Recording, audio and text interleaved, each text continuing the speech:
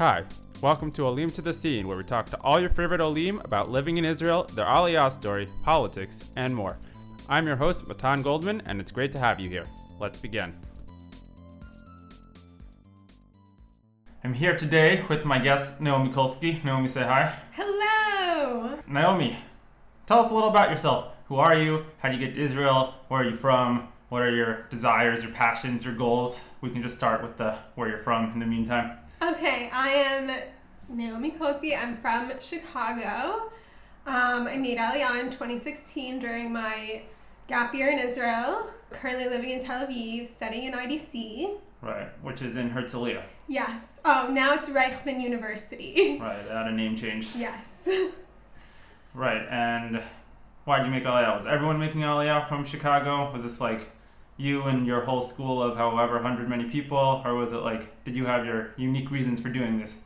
It is definitely not the norm in Hannah-Sachs to make Aliyah. There are a number of girls. That's the high school you went to? Who do make Aliyah, but it's definitely not what's pushed by the school. It's like, it's a Beis Yaakov, it's Mount Orthodox. It's more Beis Yaakov leaning, okay, yes. Fine. So Zionism isn't like a part of the curriculum at the school? No, not really. Okay, so fine. So all the more so, how do you get here?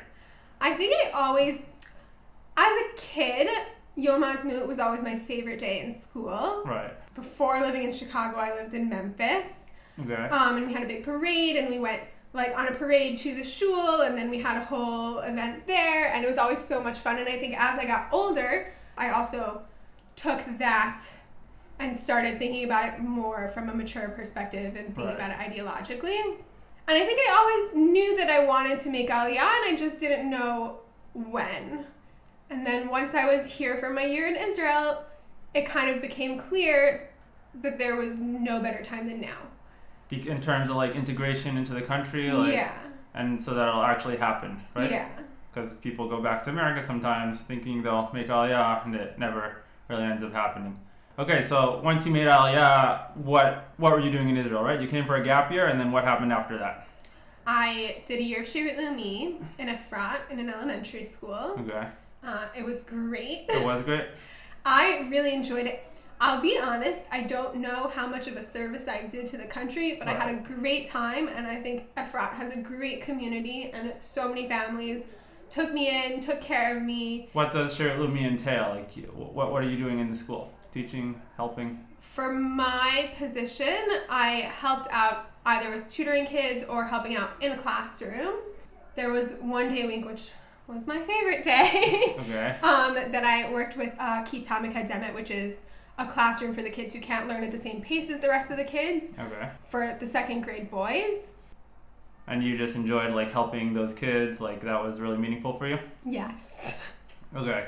And you chose to do Shirut Leumi. Did you ever consider doing the army? Was that on the table, or it was just an obvious choice? Before doing Shirut Leumi, I did not really consider the army. At the time, I didn't see it as a realistic option for myself. During my year in Shirut Leumi, I did go back and question if perhaps I should look into drafting. Because as I said, as much as I really enjoyed my experience in Shirut Leumi, I didn't feel that I was necessarily doing such a service. I also didn't work so many hours of the hours that I was working. It was a cushy job. Yes, it was cushy. Yes. Although obviously there still was like a level of contribution there. You still did help these kids, and like you said, you specifically helped the kids who might have needed a bit more help, right? Right. And then after Shirut Leumi, what happened then? Where did you go? After Shirut Leumi, I looked into schools. I applied. Okay. Straight from Shirut Leumi to looking into schools. Yes. Okay. I originally, and it is what I'm studying now, I wanted to study computer science. Yeah. But I did not get in. Right. I also was rejected from Bar Ilan computer science. They do have a higher standard. You don't know what they're missing, Matan. They do have a higher standard for who they let in.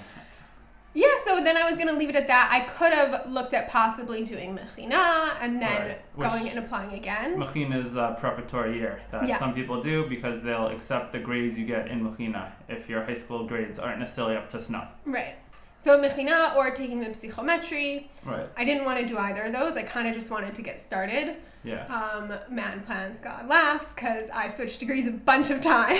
Okay, so let's discuss your thought process. What was the first degree? Why did you think it would be Matim? Why wasn't it? Okay, so for those who don't know, in Israel, you have to apply directly to the major you want to study. There isn't starting school and then declaring a major later on. Right. So I ended up starting in bio. Okay. I was there for a semester. But what inspired the bio in the first place? I wanted to do something that would help people. Yeah. I think science is really interesting. And it seemed just like a natural path to take, and then consider from there the different options you could do after getting an undergraduate degree in biology. Yeah. It was not my passion. I did not like it. It's a very intense degree. Yeah. And I think if you want to go into that field, you got to enjoy it to an extent. Yeah. So I left Bar Ilan, and I decided I was not going to give up on studying computer science. And I had heard from someone that IDC has a more lax policy in terms of accepting students to their computer science program. Yeah, I was also accepted to IDC Computer. So I decided to look into it. Initially, I had not looked into it because initially I wanted to only look at options in Hebrew. Right. And I was not going to be applying to IDC's Israeli program. Because that was important for you to do it in Hebrew in order to like fully integrate and at the time, I thought it was important to me. Okay. Now I'm very okay with the fact that I didn't. Was it difficult in Hebrew, like when you did do it in Hebrew? Or was it fine? I think it was fine. It takes me longer to process in Hebrew, and it takes more effort. I think I would have been okay. But yeah, I applied to IDC for computer science. Yeah. And did not get in. Right. So they ended up telling me, though, that I could do a year in business, and if I had adequate grades in my math course, then I can do their summer mechina, and then if I pass their summer mechina, then I can study computer science. Right. And why was it important for you to study computer science specifically? I had decided it when I was 15, and then I was kind of just stuck on it. I think it's a really cool field. There are a lot of different directions you can go with it. Yeah. I still feel that way, and I'm very stubborn. Right. So once I decided it, I kind of just needed it to happen. Yeah, it's a very diverse field. Like most softwares which deal with a lot of different subjects, they need someone at the end of the day to do the coding for it. So because of its diversity, you can get into a lot of other different things through that skill in coding. Right.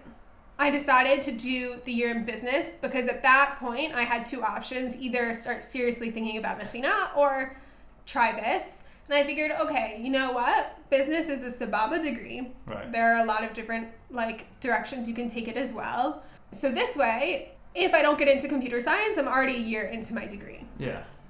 And then when I was looking at my options for studying business at IDC, they had a new program that was just starting that coming fall. Which year is this for reference? This was 2018, I want to say. Okay, fine. Summer of 2018. So it's a well-established program at this point. Yes. All right. Yes. It was an entrepreneurship degree, which was basically business specifically for startups and specifically tech startups. Yes.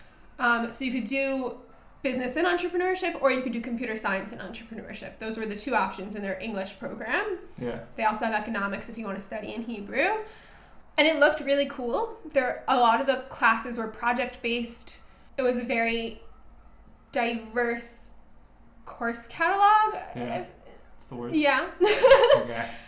So I decided to do it because it looked fun. Yeah. And then I really liked it. So then once I did ultimately get the grades I needed in math and switch to computer science, I decided to continue with entrepreneurship as well. It's a double major. It's a double major. Okay, yeah. Fine.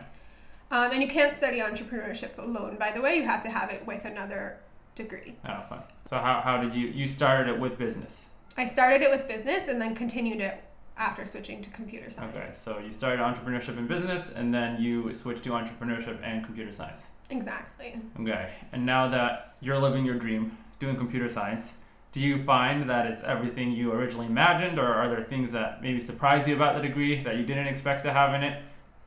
I don't think I really expected it to be as hard as it is. Yeah, it's a very hard degree.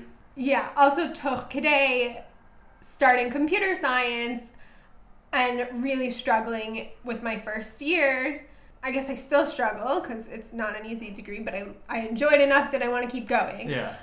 I realized that I might have ADHD, got tested, and that gave me a lot of answers as to why studying had been so difficult for me previously. Okay.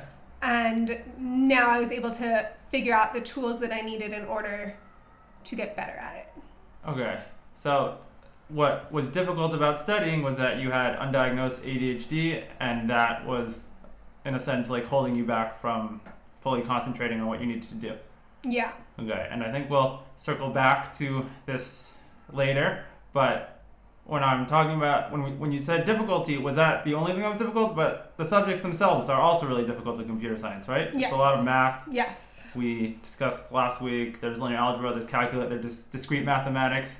I've heard people who are like in engineering and in computer science say, I really thought I was good at math, and then I had to take all these courses, right? I never thought I was good at math. Okay, fine. But a lot of the difficulty from these courses isn't necessarily the calculations, it's the proofs, or do you not find that?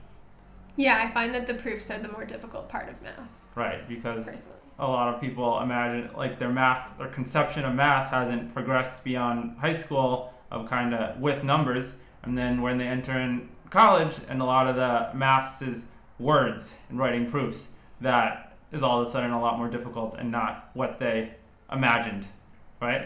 Did you find that? Yes. Okay. And in terms of the computer science, the actual coding part, do you find that IDC gives like practical skills and like actually how to code, or is it like mainly based in a theoretical sense? And if so, do you enjoy the coding more than maybe the theoretical parts? There are courses where we learn coding and we learn a lot of concepts. I think with coding, once you've learned the core of it and the basics, yeah, it's easy to apply it. It's easier to apply it to new languages on your own.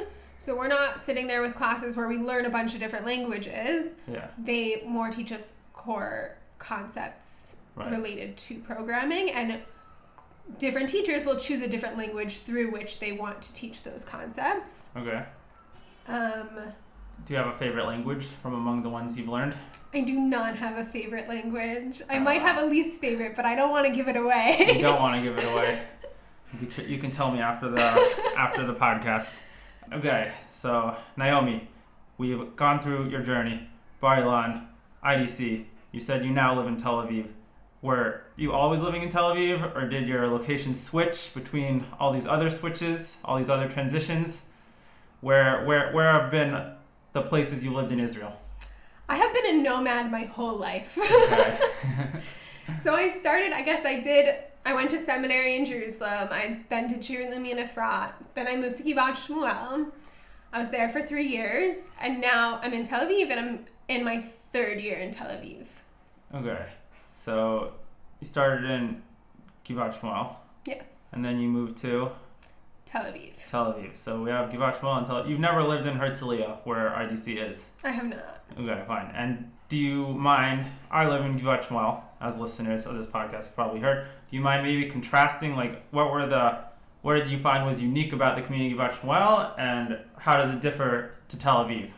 So Givat Shmuel, I think, has very much a college town kind of feel and a very transient vibe. As in the population?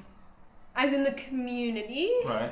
Also, a very small town feel. Yeah. Which I happen to love small town. It's a 15-minute city. Everything's within a 15-minute walk. Yes, everything's close by. It's quiet. It's nice. It's pretty.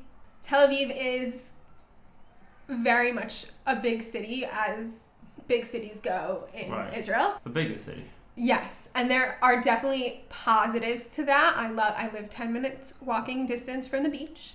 Very fun. There also is a supermarket on every corner, things like that. There's also culture. There's culture, yes. It's much louder. There's hustle and bustle. And I think the community as well is a little bit less transient, because a lot of people are done with school, they're working, they're settled down, maybe not necessarily for life, but not, I'm finishing my degree and getting out of here. It's a bit expensive to settle down for life. It is. It's a bit expensive to settle down for a year. Yeah. But yeah, so they're very different, but I really like both of them.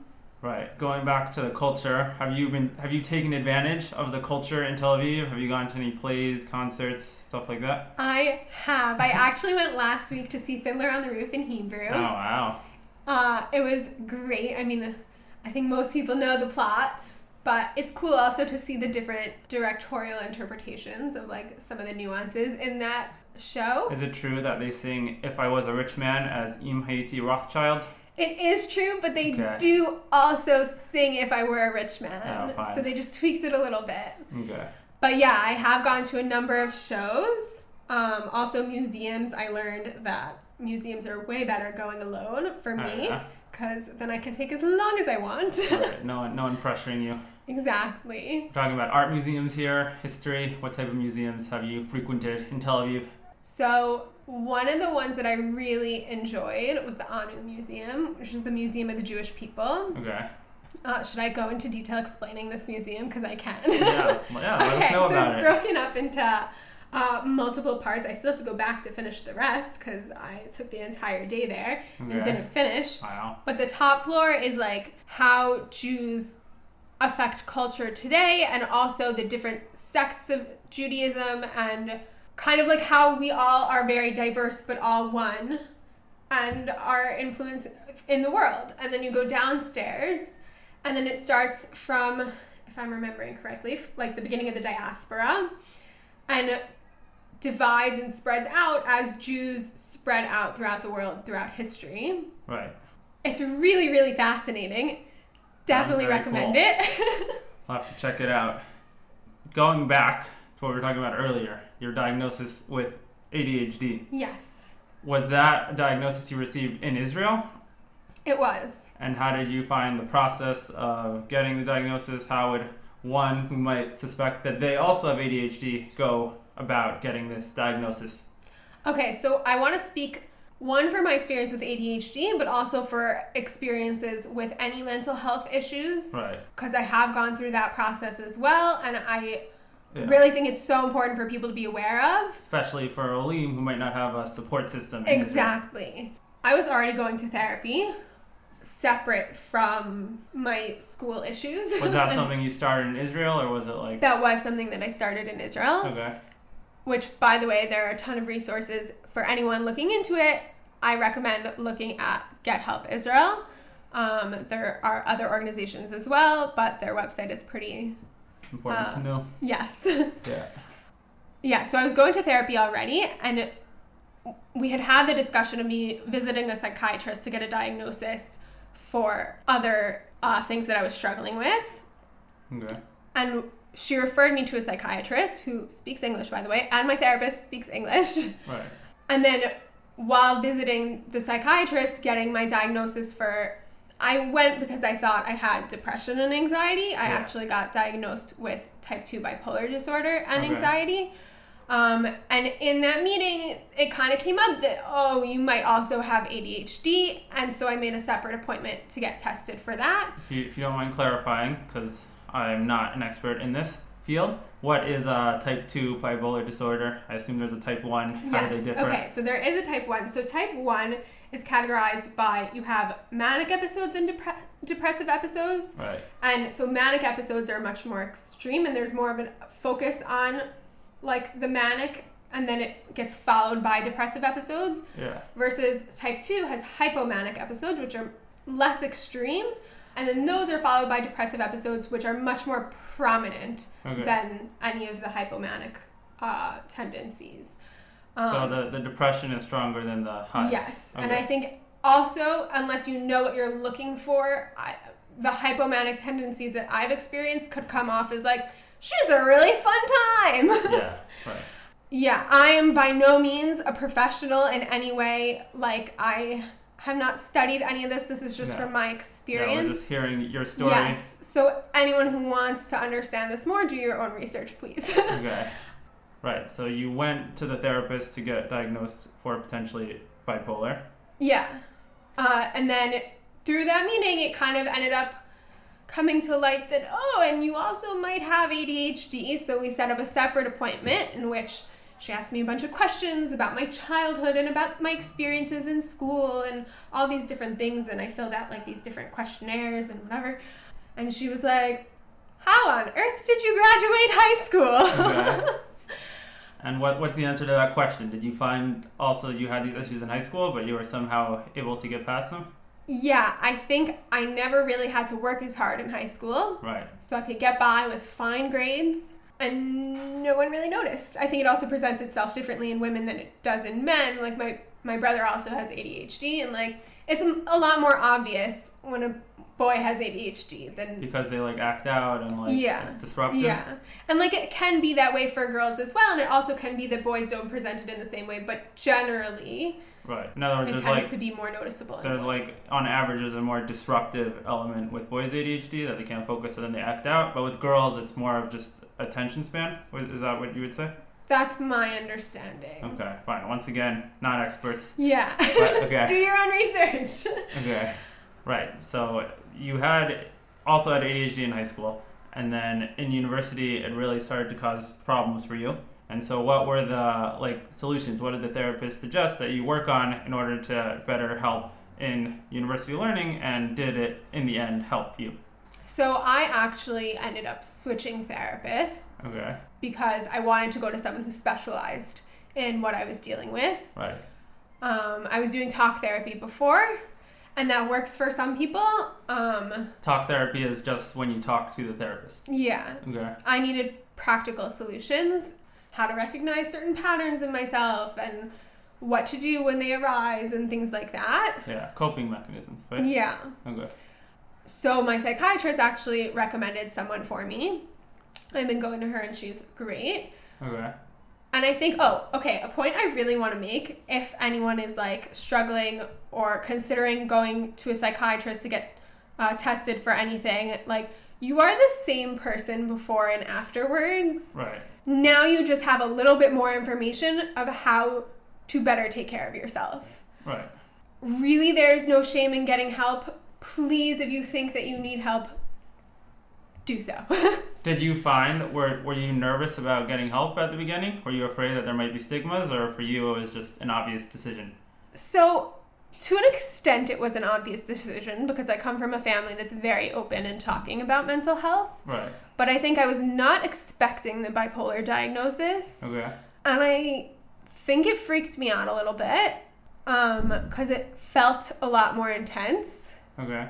But ultimately, I kind of realized, I was like, okay, but now I know why I am the way that I am. And so if there are things that I want to change and I want to be better about, now I know what tools I need to seek out because I know what problem I'm dealing with. In order to become the best version of yourself, you have to know the specific challenges and issues that you face, whether they be mental health or physical health, things like that. Mm-hmm. So do you take medication for any of these mental illnesses? What's the process of that? Does the public health system in Israel supply them? Is there other ways, if someone needed them, that they'd have to get them?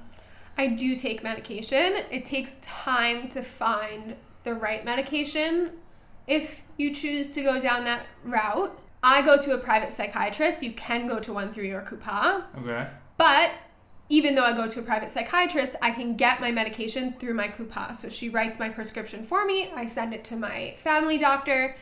And then I'm able to get it subsidized by my insurance. Right. And earlier we were talking about how you kind of felt the pressure. You wanted to start university right away. Do you think that affected your mental health in maybe a negative way? Is there something you'd tell maybe an American who's more used to starting college right away that perhaps they shouldn't feel so much pressure? Everyone in Israel starts late. Is there anything you want to say about that? Yeah, I think don't give in to the pressure that you're feeling because this isn't America. It's a very different culture and it's really normal to start later. Right. That doesn't mean that that's the right answer for everyone. And I think being a product of my life experiences and I like where things are now, I'm happy that I did what I did. Right. But if I was talking to someone who was looking into their options for college now and wasn't sure if they wanted to start right away or not, there's no pressure. Right. The only pressure is maybe the pressure that you're putting on yourself. It is really okay to take your time. All right. It's good to hear. moving away from this more serious topic, I think we're going to end the interview with some rapid fire questions. I hope you're ready. No pressure. Israel. Great place. Awesome. Wonderful place. The Holy Land. It's nice being here. Sometimes, occasionally, it's a little hot. If you could relocate the Holy Land to any one geographical location, where would it be and why? Would I know that this isn't where it originally was supposed to be? No, everything happened there. The whole Bible happened there. Okay.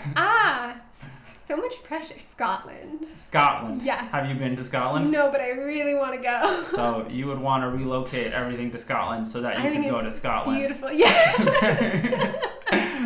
Okay. Fine. Creative answer and using the question to your own benefit. Favorite Israeli song? I don't know if I have a favorite. I have a very difficult time picking favorites with songs. Right. And top 3. Okay, no, but see, then we have to narrow down, like, okay, like the vibe, or like, I don't know, like a meaningful song, or like, I don't know, I got very into Shiri Bo over the summer. Very into Shiri Bo.